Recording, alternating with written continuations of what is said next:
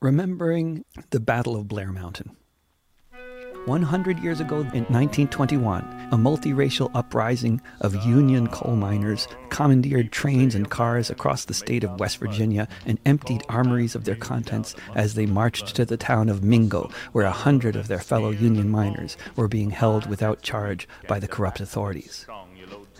Somewhere around 15,000 miners engaged in 3 days and nights of crossfire with thousands of the more well-to-do members of West Virginia society, including every cop in the entire state and all the gun thugs and the mine operators could find available to hire. The bosses used the racial divide in the U.S. to keep the working class in a constant state of conflict. So much of the labor movement of the day rejected this strategy and employed their own strategy of inclusion. Of the 15,000 or so people laying siege to Mingo at the end of August of that year, an estimated 2,000 of them were black. This was a multiracial uprising of unprecedented scale. During the 3 days that the miners were trying to liberate their comrades imprisoned in Mingo, dozens of people were killed, the total numbers never to be known.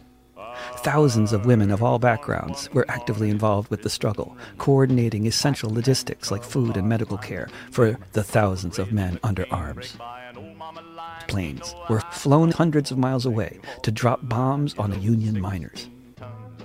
There is so much more that can be said about what led to both the Tulsa pogrom and the multiracial uprising in West Virginia, which both happened within months of each other in 1921.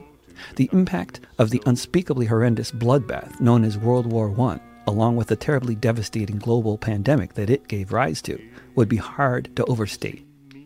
In the face of such a long-standing history of white supremacy and settler colonialism, so much of the labor movement explicitly rejected that nonsense. It's so important that all of these things be remembered. There is another America. Remember it. Those miners died for you.